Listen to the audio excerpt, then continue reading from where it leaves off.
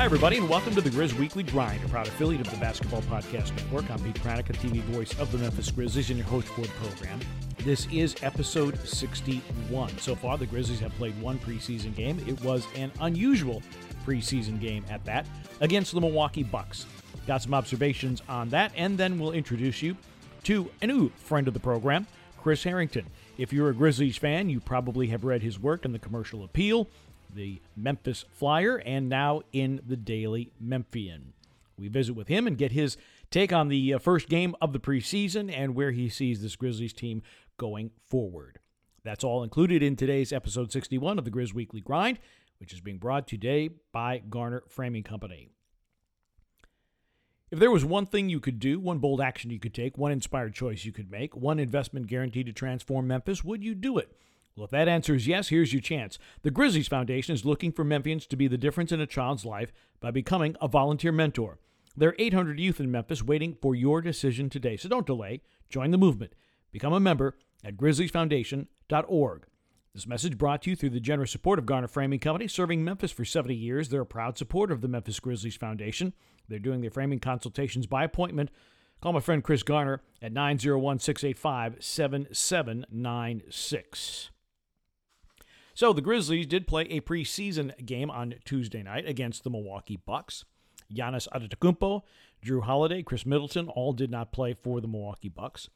The score through three quarters was 87-77. There was no fourth quarter. And for those of you who did not read the story or were not aware of exactly what happened, let me explain.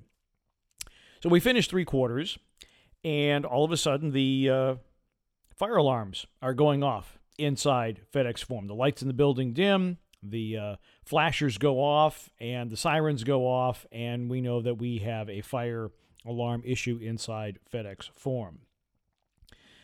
Pretty rapidly, the two teams were sent back to their locker room.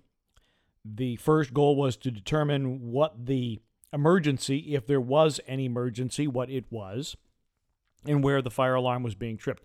Turned out that the sprinkler system, or a sprinkler, in a non-public area of FedEx Forum had been triggered. I don't know exactly why or how it got triggered, but that really wasn't the most important thing. But while they were trying to figure all this out, all of a sudden, we're sitting courtside doing the broadcast for Bally Sports Southeast, and we see Mike Budenholzer walk diagonally across the floor from the visitor's end to the home end out toward the loading dock. He's got his suitcase that he's wheeling behind him.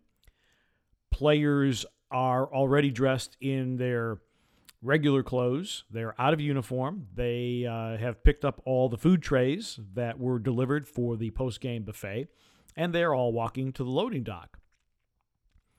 And he also, Mike Budenholzer also made, the throat slash gesture, basically saying, "We're done." That was news to the NBA. Even though it's a preseason game, the only entity that can declare a game abandoned or suspended or postponed or canceled or anything else is the NBA. I don't know where Mike Budenholzer got the idea that the game should just be over. Clearly, he didn't want to wait around through the delay, whatever length it might be. And so he just walked his guys over to the bus and buses into the loading dock. Well, meanwhile, the NBA, of course, is getting involved in this and basically saying, well, you just can't walk out of an arena before the end of the game. There was no danger to players. There was no danger to fans in the stands. And in fact, we had a live shot on our telecast of fans being allowed back into the building. The issue was in a non-public area. So the thought was we are still going to play basketball. But the problem was both teams had their players change out of their uniforms. I presume their tape would have been cut off their ankles. They had started to eat their post-game meals. And now you were faced with a situation where how do you get players ready to play a basketball game after they have cooled down after three quarters, they've showered, they've dressed, they're eating their post-game meal? There's no way that logistically you can get them back on the floor. To retape everybody, to restretch everybody just to play 12 minutes of a preseason game seemed to be pretty nonsensical. And ultimately, the NBA said the game would be suspended at that point. And since it's a preseason game, obviously it's not going to be replayed or picked up from the point of interruption. And so it goes into the books, I guess, as an 87-77 victory for the Grizzlies in the first preseason game of the preseason. So, what did we learn from Tuesday's preseason game against the Milwaukee Bucks? Number one, Mike Budenholzer doesn't care for preseason games and didn't want to stick around. We figured that out. There are a couple of things that I wanted to talk about. And number one is easily the most obvious, and it was glaringly obvious to anybody that watched even a 5-minute clip of the game, and that is Ja Morant was fantastic. I know, small sample size, playing a Milwaukee team that was without at least 3 of their starters and only mildly interested in playing the game, I guess, in the first place. But we saw an aggressive Ja Morant who made, I thought, better basketball decisions. You don't have to dunk everything. Sometimes a mid-range shot is fine. A floater is fine. A drive to the bucket is fine that doesn't end in a dunk. It's all fine. He was clearly the best player on the floor, and it wasn't even close. And again, I know he's not being guarded by Drew Holiday. It's a slightly different deal, but what we saw from Ja Morant was what he looked like in the playoffs last year against the Utah Jazz. This is the type of Ja Morant that prompted Grizzlies general manager Zach Kleiman to say during media day, without being prompted, Ja Morant is going to be an all-star. He plays like this, he will be an all-star.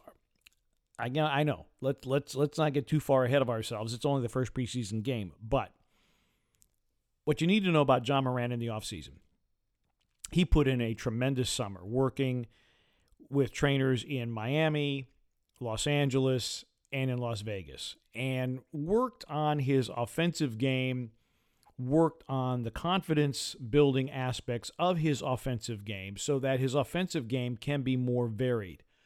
He needs to be a viable scoring threat for this Grizzlies team to really thrive. Can't solely be a setup guy. Cannot have quarters where he doesn't score and maybe gets 1 or 2 assists. He needs to be absolutely, positively the most assertive alpha guy on the floor, and I'm including both teams in that statement. He has to bend the game to his will. He has the ability to do that. And if Ja Morant does that on a consistent basis, this Grizzlies team is going to be in really, really good shape.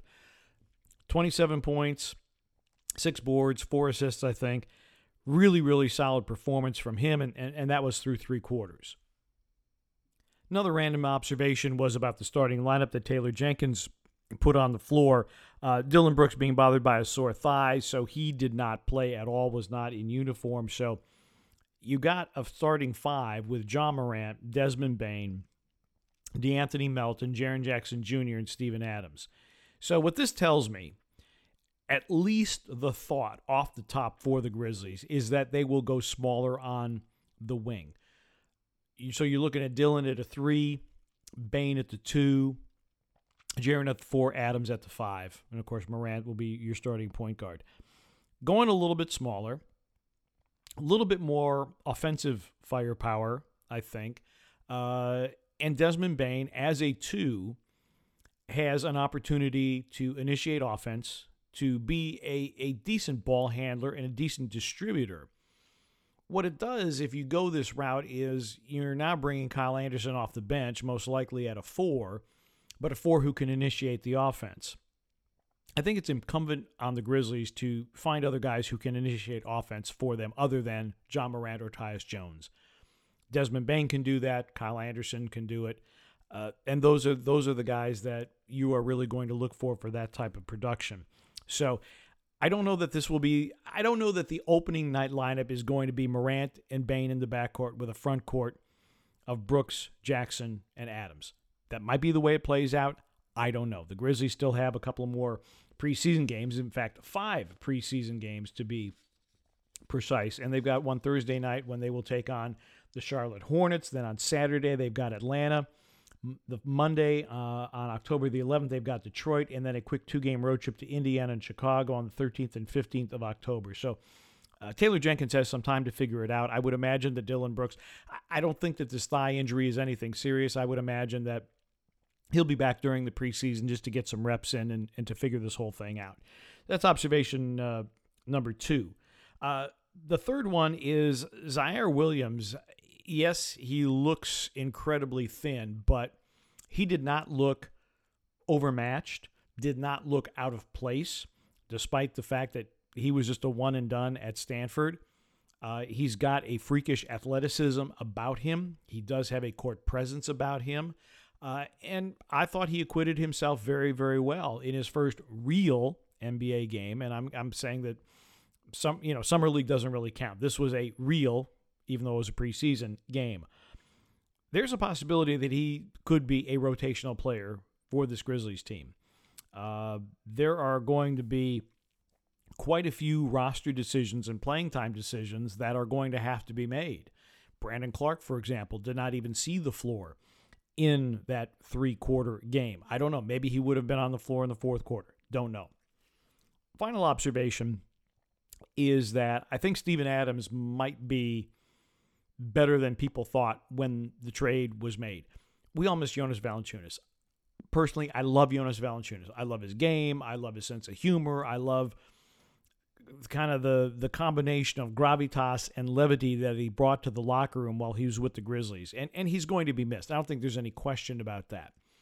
Steven Adams has a pretty good resume. And while he is not going to be Valanciunas in terms of the ability to or willingness to take a pull-up three-pointer, he does have the opportunity and the ability and the facility to be a very good offensive rebounder, as Jonas was.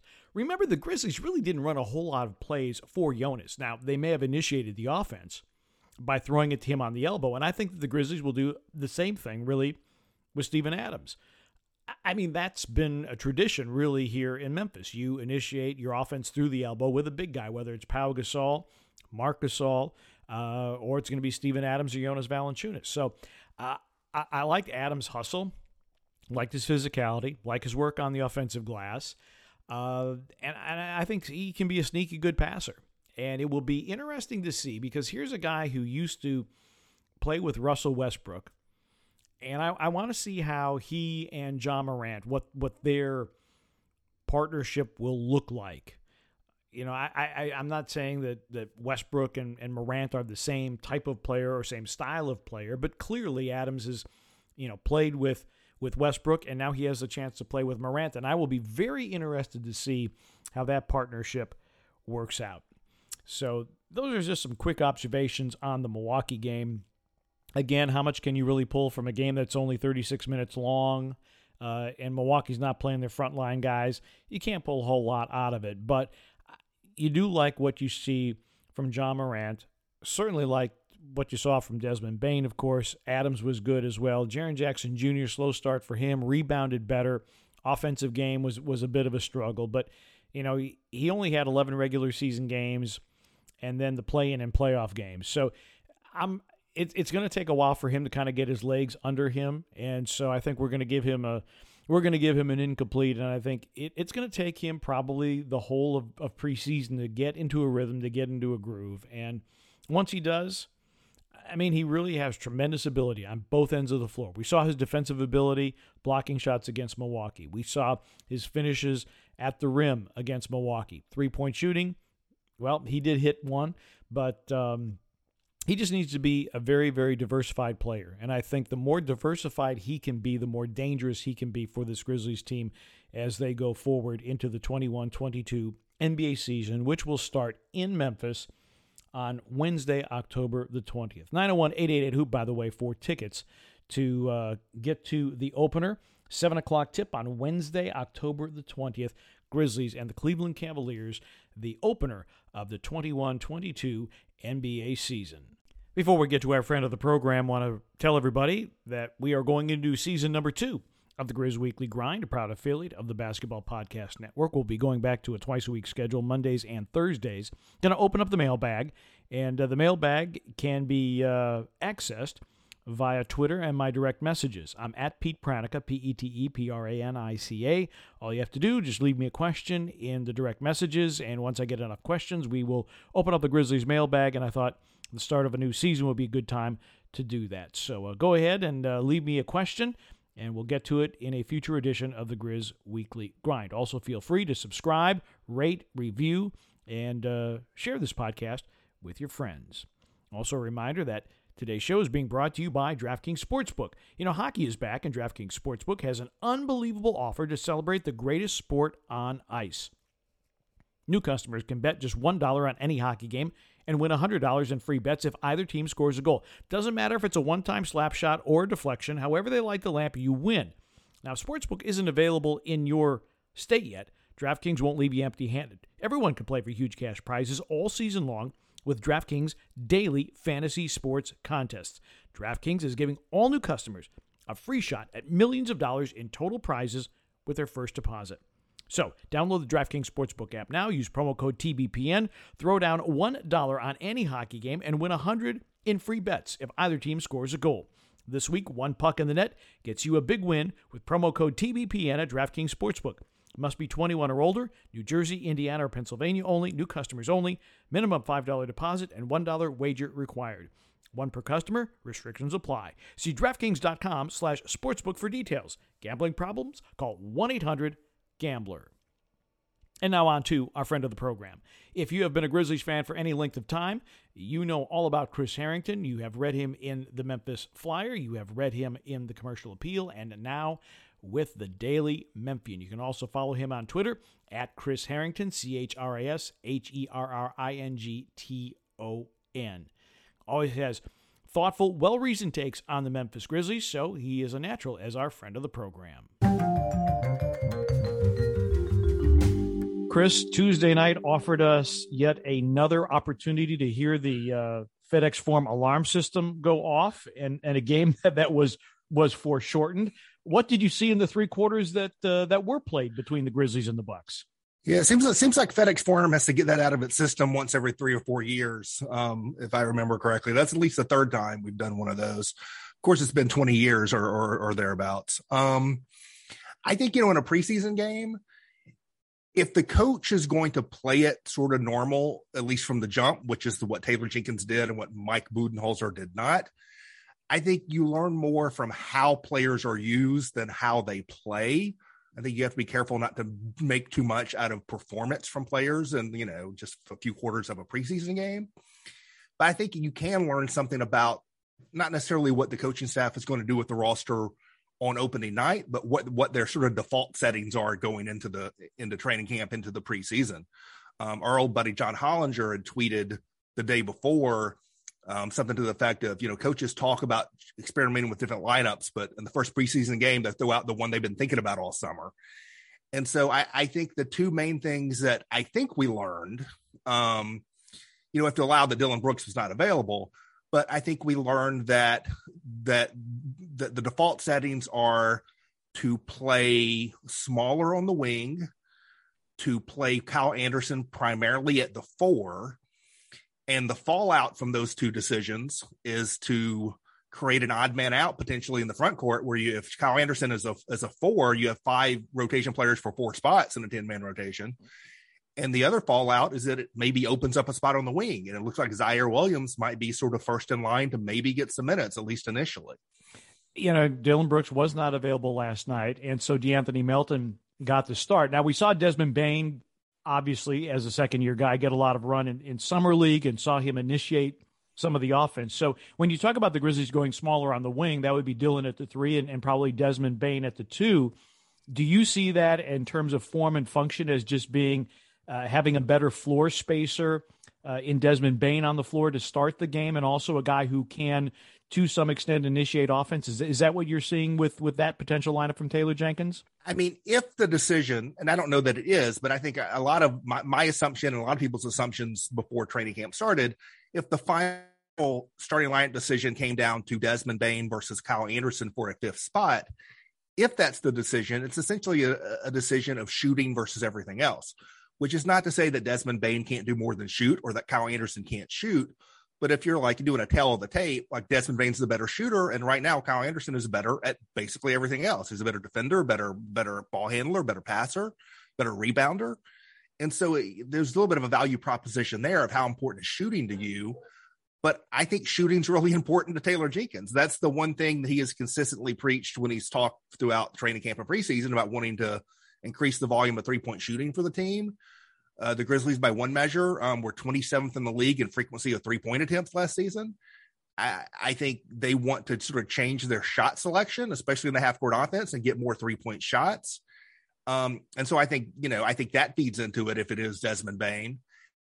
I also think, and Taylor Jenkins has said this, they really like Kyle Anderson at the 4. I think they prefer him at the 4 to the 3. I think that's probably a correct assessment on their part.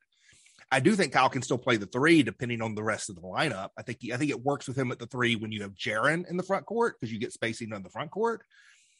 But I think they want more shooting on the floor, period. And I think they like Kyle Anderson better at the 4. And this is sort of how you accomplish both of those goals. Yeah, and one of the things, too, that people talked about when the Grizzlies acquired Steven Adams, understanding that there is some parallels with Jonas Valanciunas in terms of offensive rebounding ability and ability to play from the elbow. But there were some people who said, well, maybe the Grizzlies start Jaren at the 5 and Kyle at the 4, and Adams is a guy coming off the bench. But I have to admit, I have been pleasantly surprised with what I've seen from Steven Adams. Small sample size, I know, one preseason game. But what do you see from Steven Adams and what his role can be with this group? Yeah, I've never had any anticipation they would not start Steven Adams. I do think it will be common for them to finish games, depending on the flow of the game, with Jaren at the 5 and perhaps a Kyle Anderson at the 4, or perhaps a Jaren Tillman, who's the 4, who's the 5 in that combo. I don't know. I think Jaren starting at the 5, or finishing at the 5 and Steven Adams not closing games, I think will happen frequently. Not every night. It'll be a game flow matchup kind of decision. But I think Steven Adams is going to be your starting center. And to me, the real question with Steven Adams is his apparent decline. And I want to emphasize apparent. His apparent decline last season relative to what his career norms had been, was that actual decline or was that environmental? Is that being in a different situation, a different system, different teammates that didn't really fit him? And I think there's ample reason for the Grizzlies to hope that it was just environmental, that it's not him. Because it coincided with changing teams, and it coincided with a team that was struggling defensively with or without him, and a team that the one thing about Steven Adams is he played his whole career prior to the last season with dynamic point guards, mostly Russell Westbrook, but then one season of Chris Paul. And he has a lot of muscle memory of like setting the pick and then playing off of reacting to this dynamic on-ball point guard. He didn't have that in New Orleans. He's got that in spades with John Morant. And so I do think you could see a little bit of a repetition of some of that dynamic of the way Steven Adams helped facilitate Russell Westbrook a little bit and help feed off of Russell Westbrook's penetration and that sort of symbiotic relationship that those two had. I think you could see a little bit of that with John Morant. We're visiting with Chris Herrington of the Daily Memphian. He's written about the Memphis Grizzlies for any number of publications, and you can read his work nationally as well in some of the preview publications. He's our friend of the program today on the Grizz Weekly Grind. And, it's funny that you bring that up, Chris, because while we were filling for 45 minutes Tuesday night trying to figure out whether the game was going to continue or not, the thought did occur to me, what does Steven Adams think about playing with John Morant, given that he has played with dynamic point guards in the past? And not asking him to compare necessarily, but what is it like as a big to have somebody like a John Morant? And I suspect we'll get that answer somewhere down the line. With Ja, worked very, very hard on his confidence, worked very hard on his shot in the offseason. What I liked about him, at least to my eyes last night or Tuesday night, was his consistent offensive aggression. There weren't these periods where he was kind of sort of invisible like he was during periods of games last year trying to get everybody else involved. He's really got to get his own, I think, in order to really flesh out his game. Well, I think one of the keys to being a better shooter is to be a more confident shooter.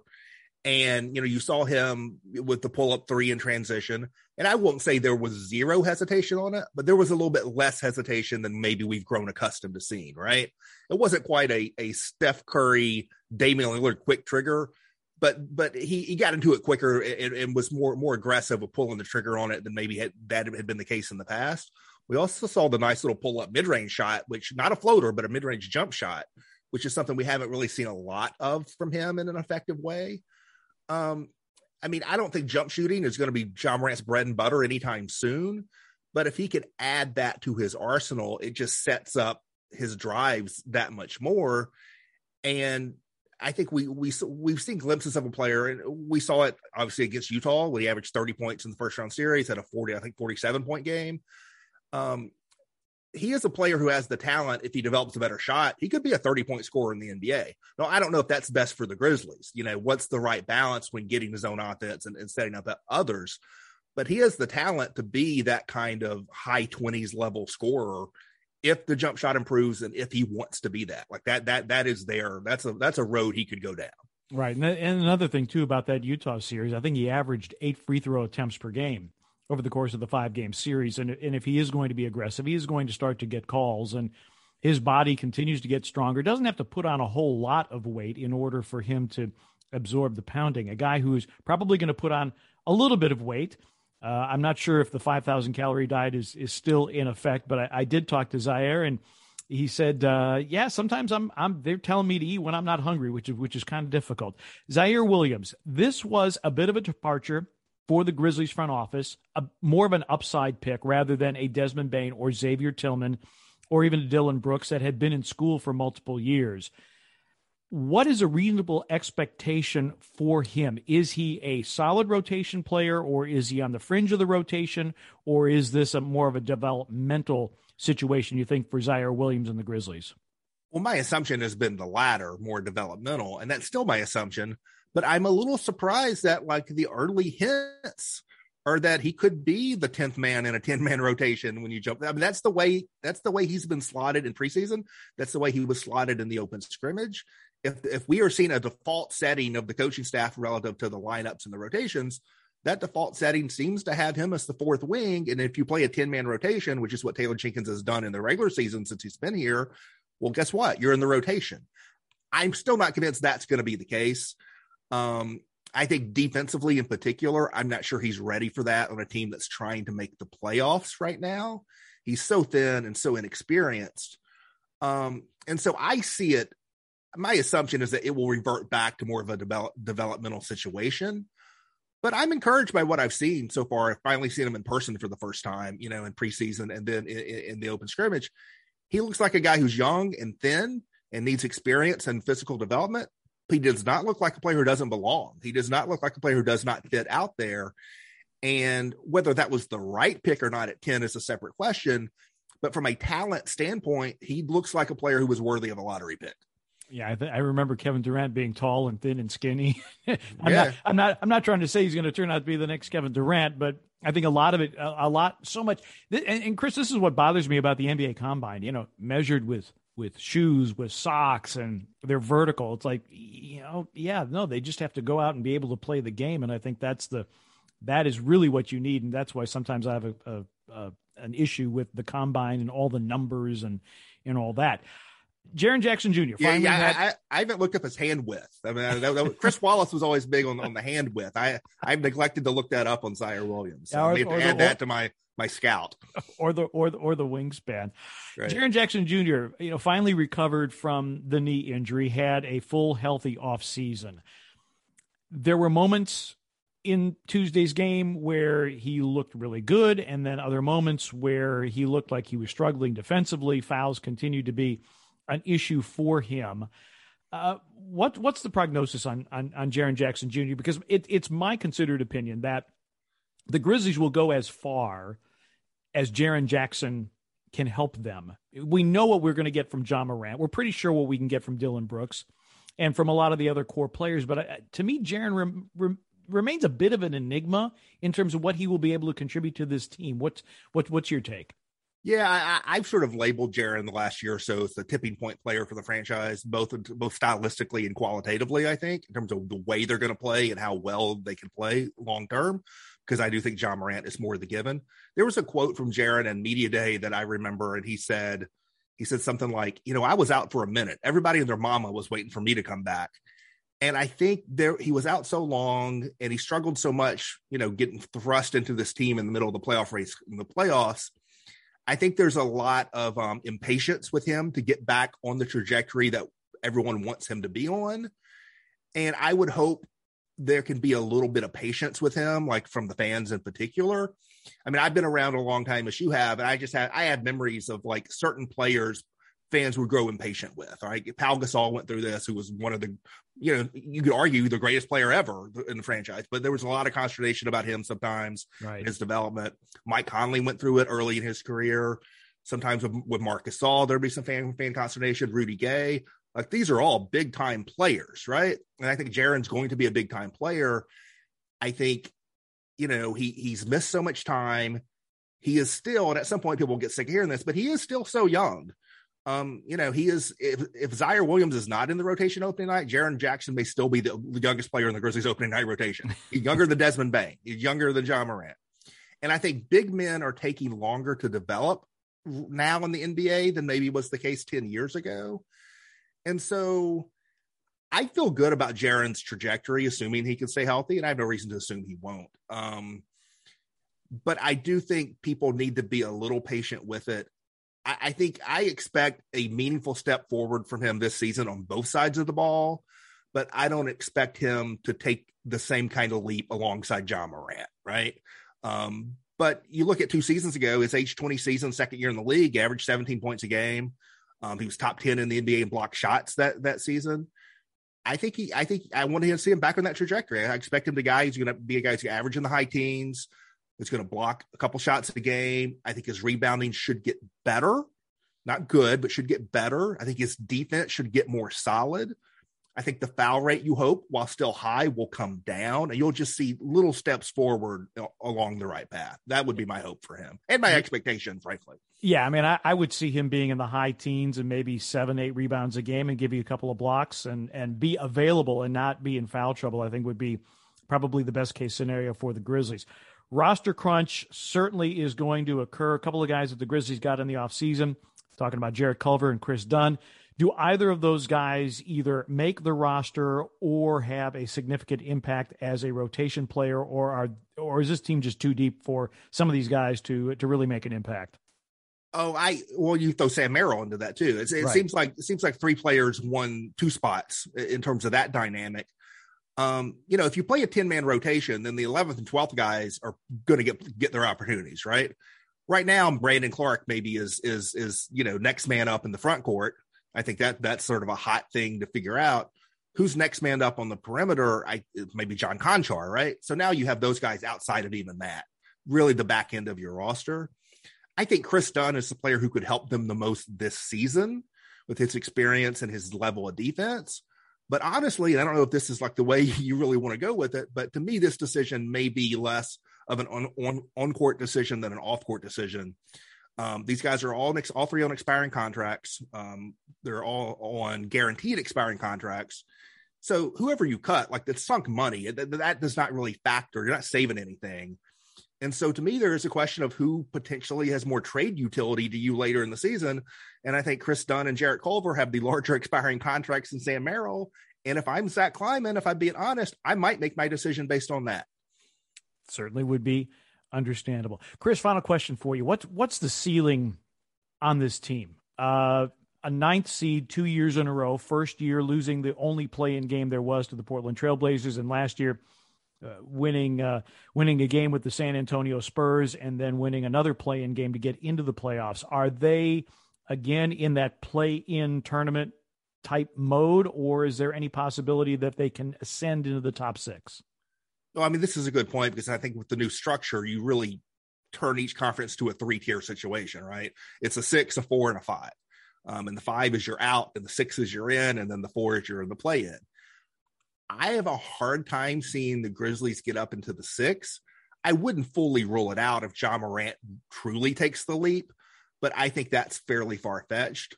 I think it'd be a huge disappointment to fall into that bottom 5. And so I think they are more than likely a play-in team again.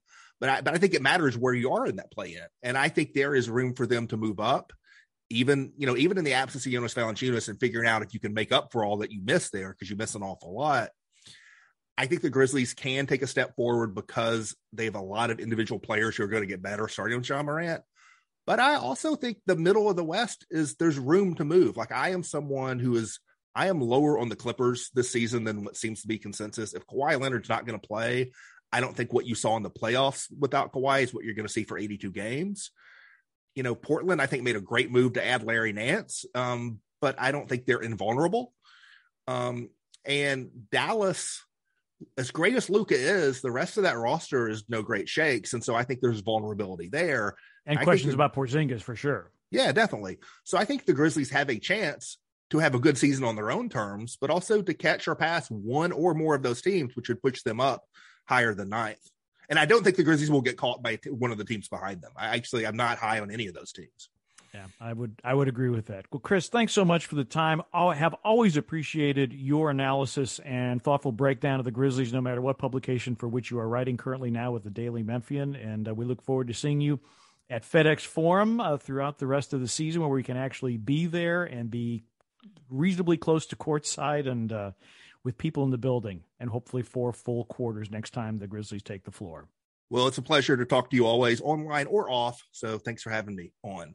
Always enjoy talking with Chris. Always enjoy reading his columns and his stories. His takes on basketball are always very well thought out. They are very well reasoned, and not a guy who deals in knee-jerk reactions to things, but really thinks things through. And so a very, very thoughtful person and well-respected, not only here in Memphis, but around the country as somebody who really knows what they're talking about when it comes to NBA basketball. So very appreciative of Chris taking the time from his busy schedule to visit with us as our friend of the program.